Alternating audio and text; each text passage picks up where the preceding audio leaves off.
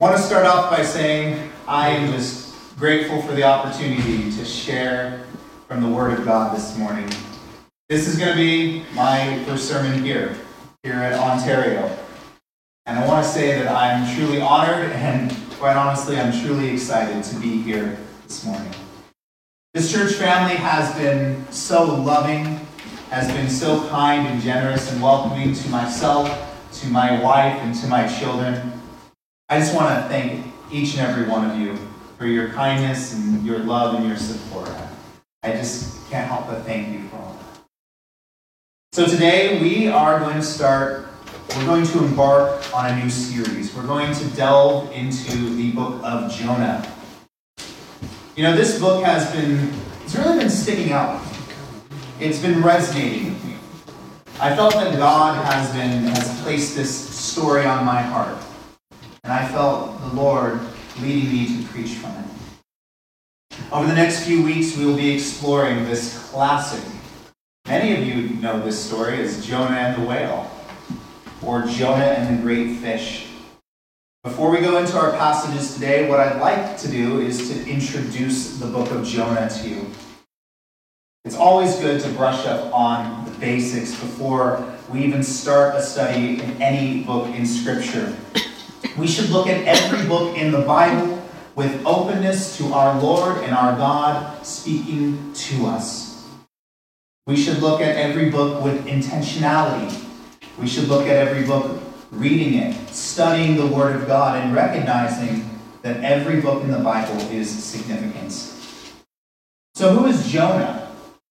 In your notes here, you can write, Jonah is one of the 12 minor prophets. And through God, Jonah saved the city of Nineveh. I realize it's a little small to read up there. But because of God, Jonah saved Nineveh, a city of 120,000 people. Now, I don't know about you, that's a lot of people. That's definitely a lot. It's an intriguing fact that, did you know that the name Jonah, it translates to dove? That's an interesting one. You know, in biblical times, we find that dove has been used as a symbol of peace. In fact, in Genesis chapter 8, verses 8 through 12, you don't have to turn there just at this time. That's the time when Noah releases the dove, if you remember. So dove has been used as a symbol of peace, and also was used as a sacrificial offering during the Old Testament times. So in our series, we're going to learn that Jonah, he is playing a role of a symbolic offering. This story of Jonah is going to prefigure Christ. It's going to foreshadow Christ. There's a lot of parallels with Jesus Christ, with his death, his burial, and resurrection, and the story of Jonah. So we'll learn more about that. And in your notes, I want you to write that the meaning of Jonah is dove. You can put in there peace.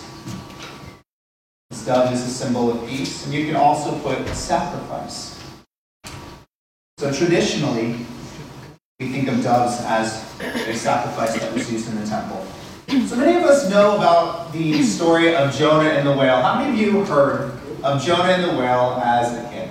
Maybe in Sunday school. Maybe in VBS. We hear about Jonah and the whale. You know, when I think of Jonah and the whale, just right off the bat, I think of a poor guy who gets swallowed up by a whale. Then he has to pray to the Lord, and he ends up saving the city. But what we find is that there's much more to the story than just that. You know, we learn the story of Jonah as children, but what about when we learn the story of Jonah as adults? When we're a little bit older and able to understand Scripture better. Did you know that in the story of Jonah, there's actually no mention of the whale? Did you know that? I found that very interesting when I was studying it. Jonah speaks of a great fish, which is traditionally used it's interpreted as a large creature. So it can mean a whale, but it doesn't specifically say a whale. It just says a great fish, which When I think of a great fish, I'm going to think of something like a whale. So it's perfectly acceptable, it's perfectly fine to call it a whale or the great fish. And in our journey through Jonah, we're going to see many themes, like I was mentioning. We're going to see a lot of parallel with the death, burial, and resurrection of Christ and the story of Jonah. So Jonah is mentioned in a few passages outside of the book of Jonah. So it comes with the question then, well, okay, where is Jonah? I'd like us to turn to page 377. It's the 2 Kings passage.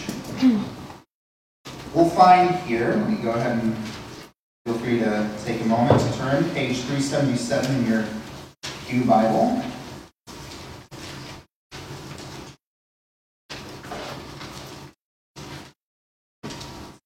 And it's going to be 2 Kings chapter 14, verse 25. It says here, he restored the border of Israel from Lebo Hamath as far as the sea of Arabah, according to the word of the Lord, the God of Israel, which he spoke by his servant Jonah, the son of Amittai, the prophet, who was from Gath-hepher. That's the first time we see Jonah in 2 Kings. We also see that in Matthew, it's going to be in Matthew chapter 12, verse 39 through 41.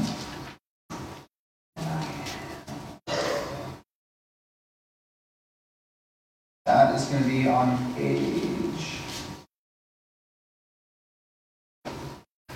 974.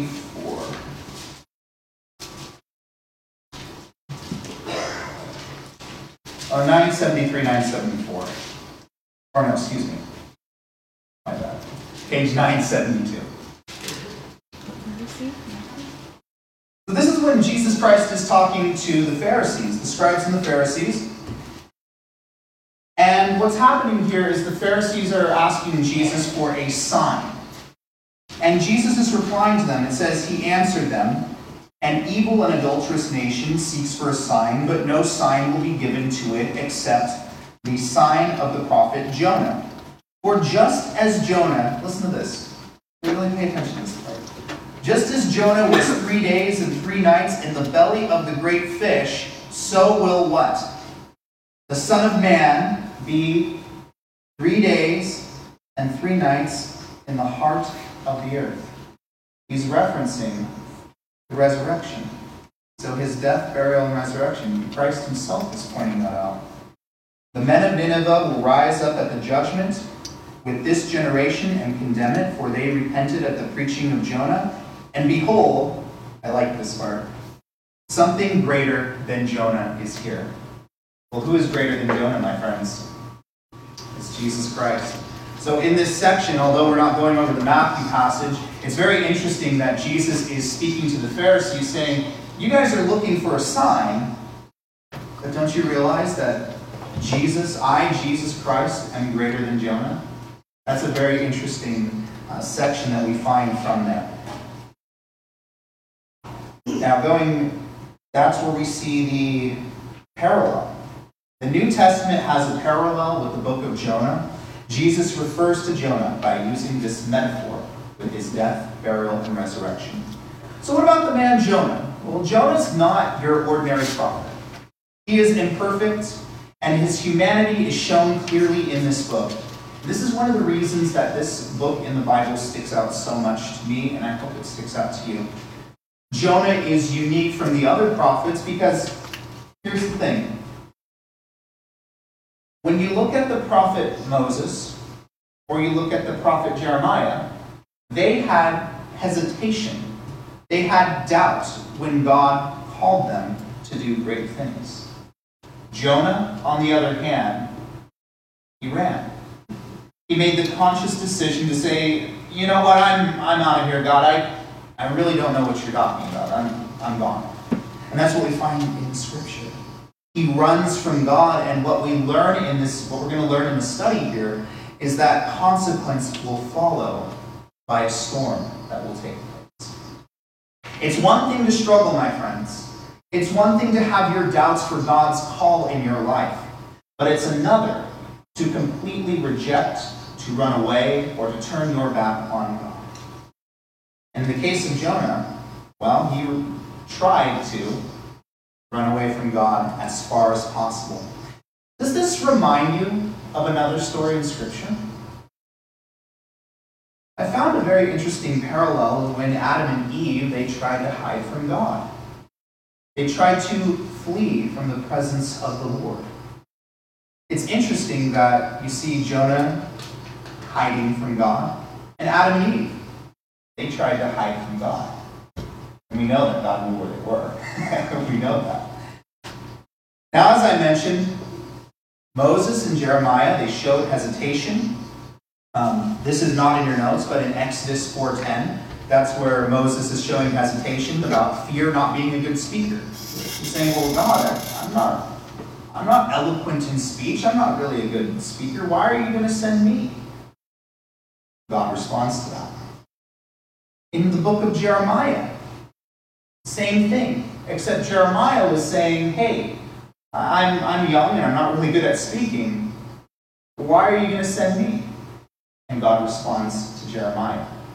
And so that's very interesting, is that when we have doubts, God responds to the prophets, unlike Jonah who runs off. So they went out, so Moses and Jeremiah, they went out to fulfill what God called them to be. I bring this up because at times, I cannot emphasize this enough. I think it's okay to have doubts sometimes, but it's very different to run away from God. There's an opportunity for God to comfort us in our times when we're vulnerable, or in times when we are afraid, or in times where we're hesitant.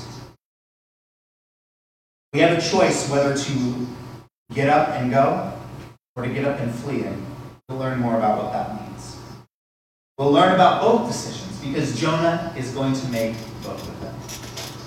We also learn that Jonah was unhappy after the fact the city was saved. Now, this is something that's very unique about the story of Jonah compared to other prophets. I don't know about you. If a city repents from their wicked ways, their sin, the evil that they do, wouldn't you be happy? I would hope so, right? But Jonah, on the other hand, when Nineveh gets saved, when 120,000 people turn from their evil ways and they come and repent, he's angry. That's the unique thing about Jonah, is that he has that anger in his heart towards the people in Nineveh. Most prophets, and I would say most people, would be happy if a city turned from their evil ways. Jonah wanted Nineveh to be judged like Sodom and Gomorrah for the evil that was happening.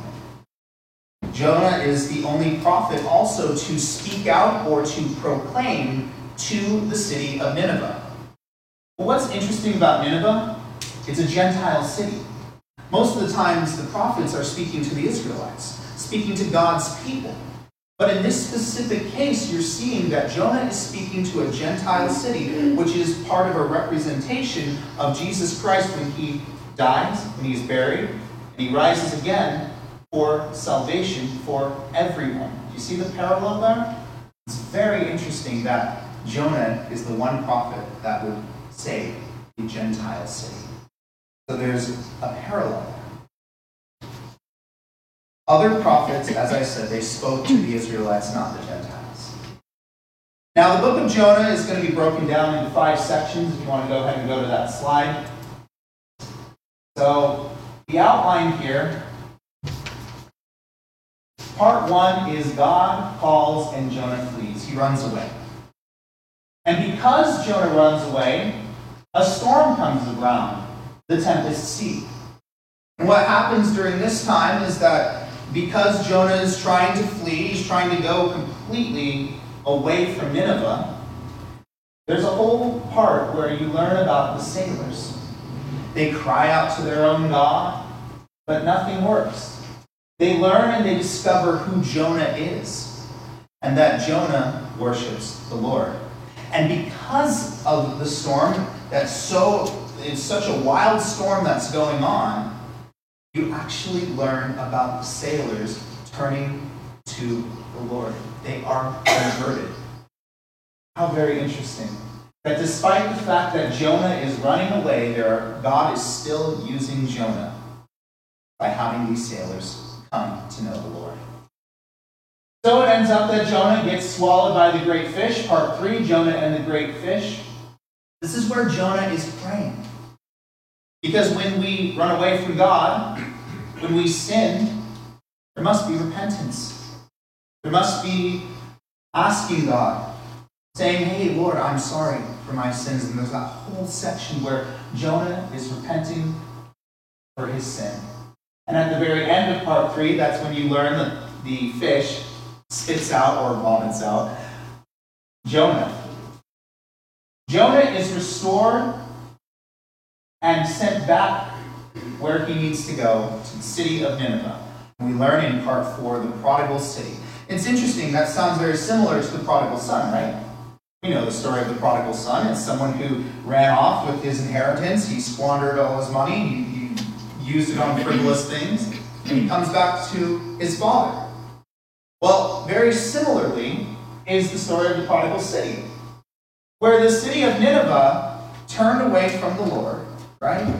There's a lot of bad things that are happening, but turns back to God. Very interesting. And then finally, part 5, the most interesting part, at least what I found in Jonah, is despite the fact that Nineveh is saved, Jonah still has anger. And we learn about God's grace towards the city. So over the scripture today, we are now ready to go ahead and go to our verse in page 920, my friends. We can go to page 920, where I want us to read together. I want us to read the first 2 verses here. So it says in the title, Jonah flees the presence of the Lord. Now the word of the Lord came to Jonah, the son of Amittai, saying what? Arise, go to Nineveh, that great city, and call out against it, for their evil has come up before me. We can stop right there, because we know the 3rd verse is, he runs away. But I want us to focus on the first 2 verses here. So let's begin. It starts off with the word of the Lord coming to Jonah. Well, that's an interesting word. You see that a lot in the prophets. You see that in Jeremiah 1:4. You see that in Ezekiel 1:3. You don't have to write this down. You see this in Hosea chapter 1, verse 1, or Zechariah 1:1. You also see it in 1 Kings chapter 16, verse 1. You see this pattern in Scripture where the word of the Lord is coming to the prophets. And in this case, Jonah 1:1, the word of the Lord came to Jonah. You know, throughout Scripture, we find that God speaks to his people. He speaks to the prophets, the people in the Old Testament, in different ways. And let's write this in our notes. How did God communicate to the prophets? How did he communicate with his people in the Bible? We find that God spoke to the prophets with dreams, visions. You can put voice, right? The voice of the Lord. And also through angels. Now, there's a couple other ways, but those are the main ones.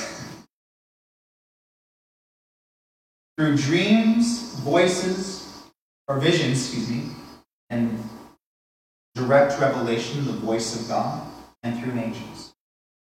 It should be noted, while I'm speaking about this, is that there's the question that comes up, is does God communicate to us today? And the answer is yes.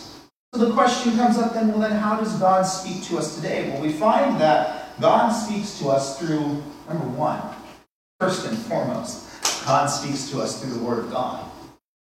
That's such a powerful way that the Lord speaks to us today. Secondly, I would say through conviction. Sometimes you're making a decision and it just doesn't feel right. The Lord is laying on your heart that maybe you shouldn't make this decision. So the second is through conviction, and the third is through people. What's very interesting about people is sometimes Christians, God will speak to us through other believers, and sometimes we'll actually learn in Jonah of a time where someone who doesn't believe in the Lord speaks to Jonah. So sometimes a non-Christian, sometimes an unbeliever or an unchurched person will speak to us. So we don't know exactly how Jonah received the divine message, but we know that the instructions were clear to him. Arise, go to Nineveh, that great city, and call out against it, for their evil has come up before me. There's a sense of urgency in this message, isn't there? He doesn't say take your time and get up. He says arise and go. So that word arise, it has pretty significant meaning. It means to literally get up, to rise, right? It can mean to stand up or stand. And it can also literally mean to arise. Why I chose to stick with that. Get up is another appropriate one. The word arise, it appears frequently in Scripture, just as when Abram is directed to explore the Promised Land in Genesis 13 and 17. It also occurs when Jacob is called to worship at Bethel in Genesis 35:1. You don't have to write this down. It also occurs that Moses is calling for God for protection for the Israelites in Numbers 10:35 during the wilderness journey. We see this word as even when God is promising to give a successor to David, Solomon. So I'm just mentioning here that there's quite a few times that word arise shows up. And God commands Jonah, okay, so you're saying God is telling Jonah to get up, to arise. Well, get up and what? Get up and go. It's the second word in our notes, and you can put in there to walk, to go, or to lead. The specific word go is the same word that is used when God is directing Abraham to go from his homeland to the Promised Land. It is the same go that when God has instructed Moses to go back to Egypt and to liberate the Israelites from slavery. God has commanded his people to go and to do great things. Okay, so Jonah is commanded to get up and go, to arise and go. Well, what's his mission here? God calls Jonah to rise, right? To go and to call out against Nineveh. This is very interesting because what I've learned in studying this is that we see in Scripture so often that we are to call out to the Lord, right? Cry out to the Lord. This is the one time in Scripture where it says call out against. This is where God is saying to proclaim against.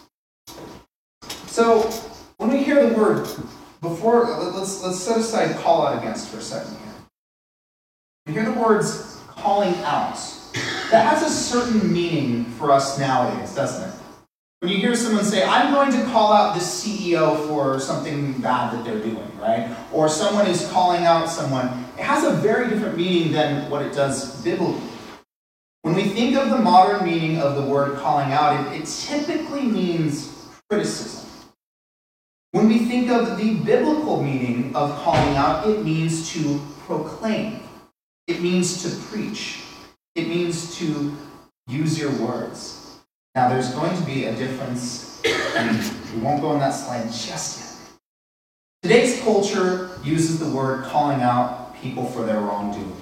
It does echo the idea of calling out against, where it's like, hey, you need to change from your ways, right? So certainly there's a component of calling out, but we'll find that there's another aspect in there.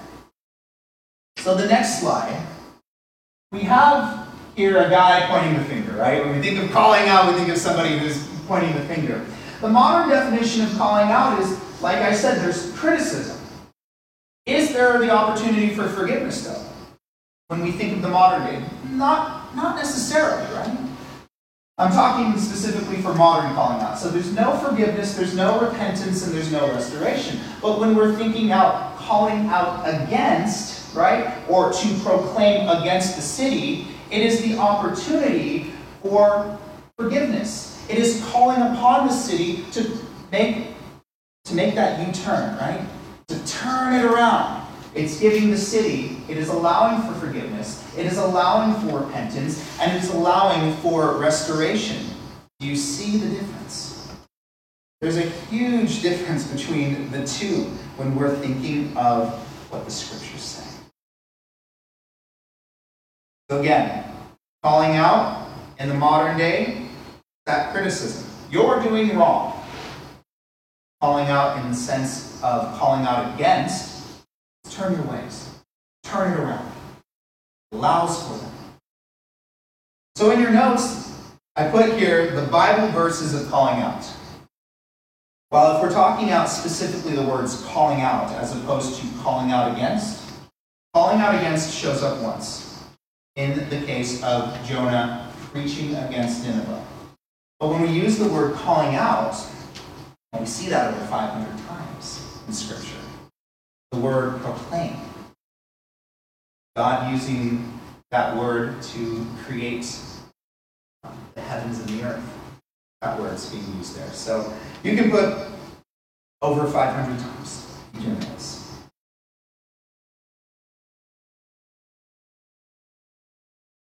So we see that Jonah is receiving these instructions to get up, to go, and to call out against Nineveh.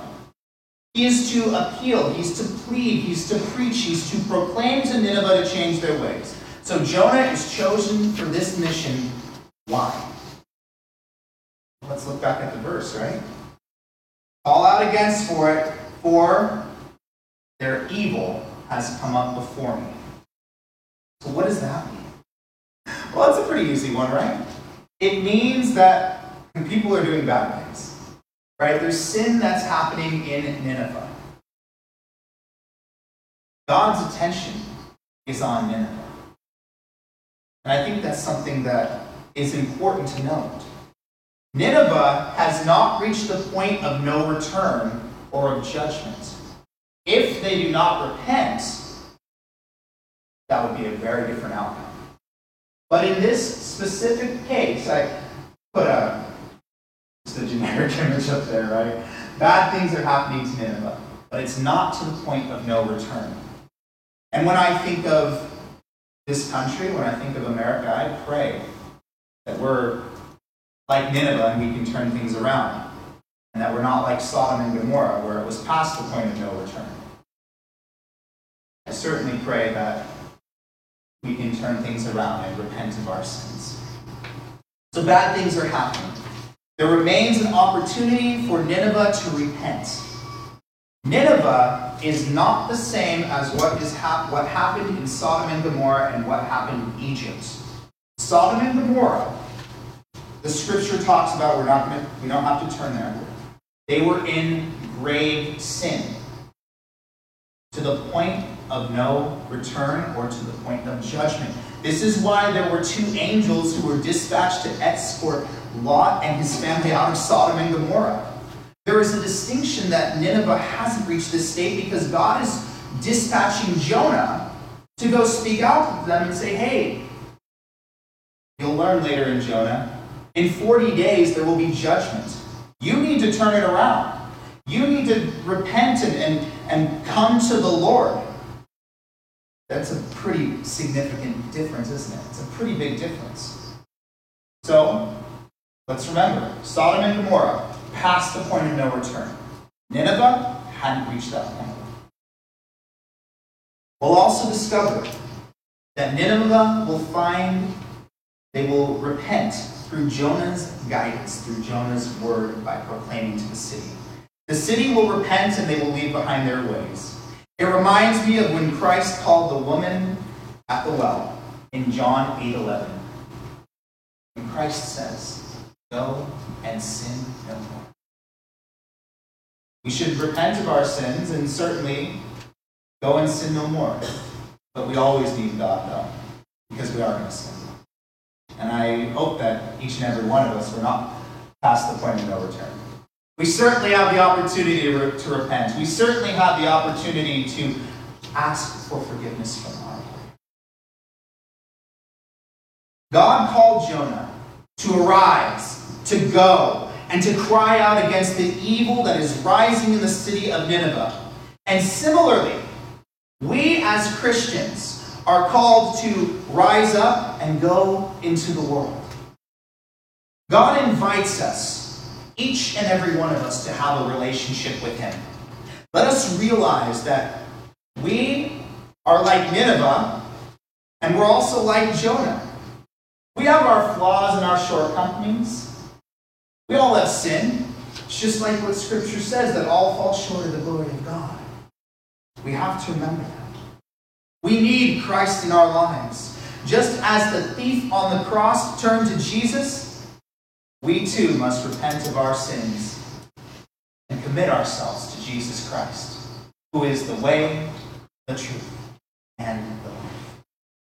You know, God has a purpose for each and every one of us, much like He did for Jonah. Now, it's not going to be the exact thing that God called Jonah to do, but God does have a divine plan for each and every one of us. No one is perfect, but we serve a God that is perfect. We worship a God who saves. We love a God who has done extraordinary things through us as people who are imperfect. God will lead and guide us. God will lead us to do incredible things in His name. We just need to choose to follow Him. We are saved by grace through faith. We are called to go out into the world and do. Let us be doers of the word and not just hearers by arising and going.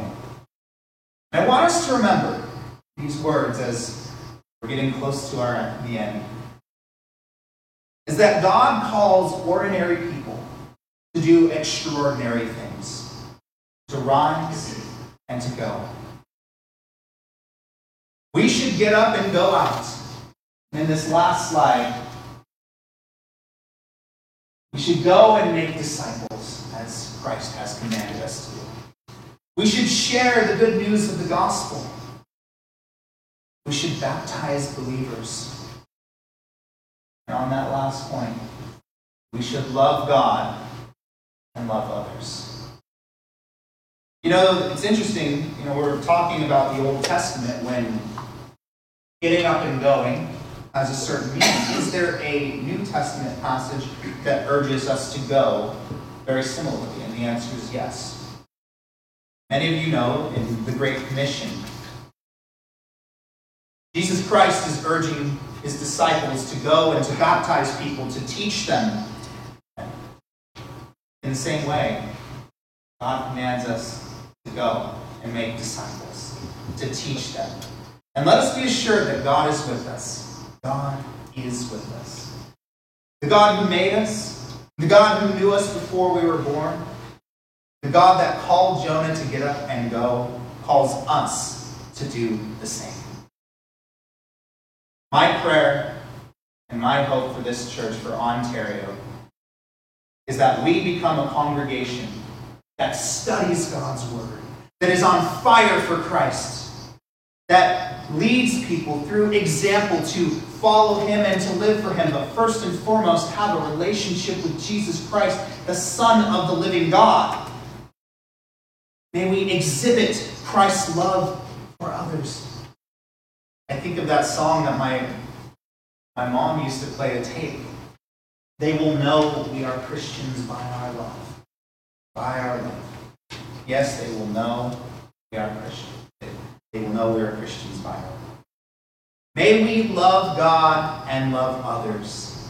May we pursue a relationship with Christ. And may we respond to God's call for our lives. May we stand as a beacon of hope, a light in the darkness, doing everything in excellence in the name that is above all names, Jesus Christ. Let's pray.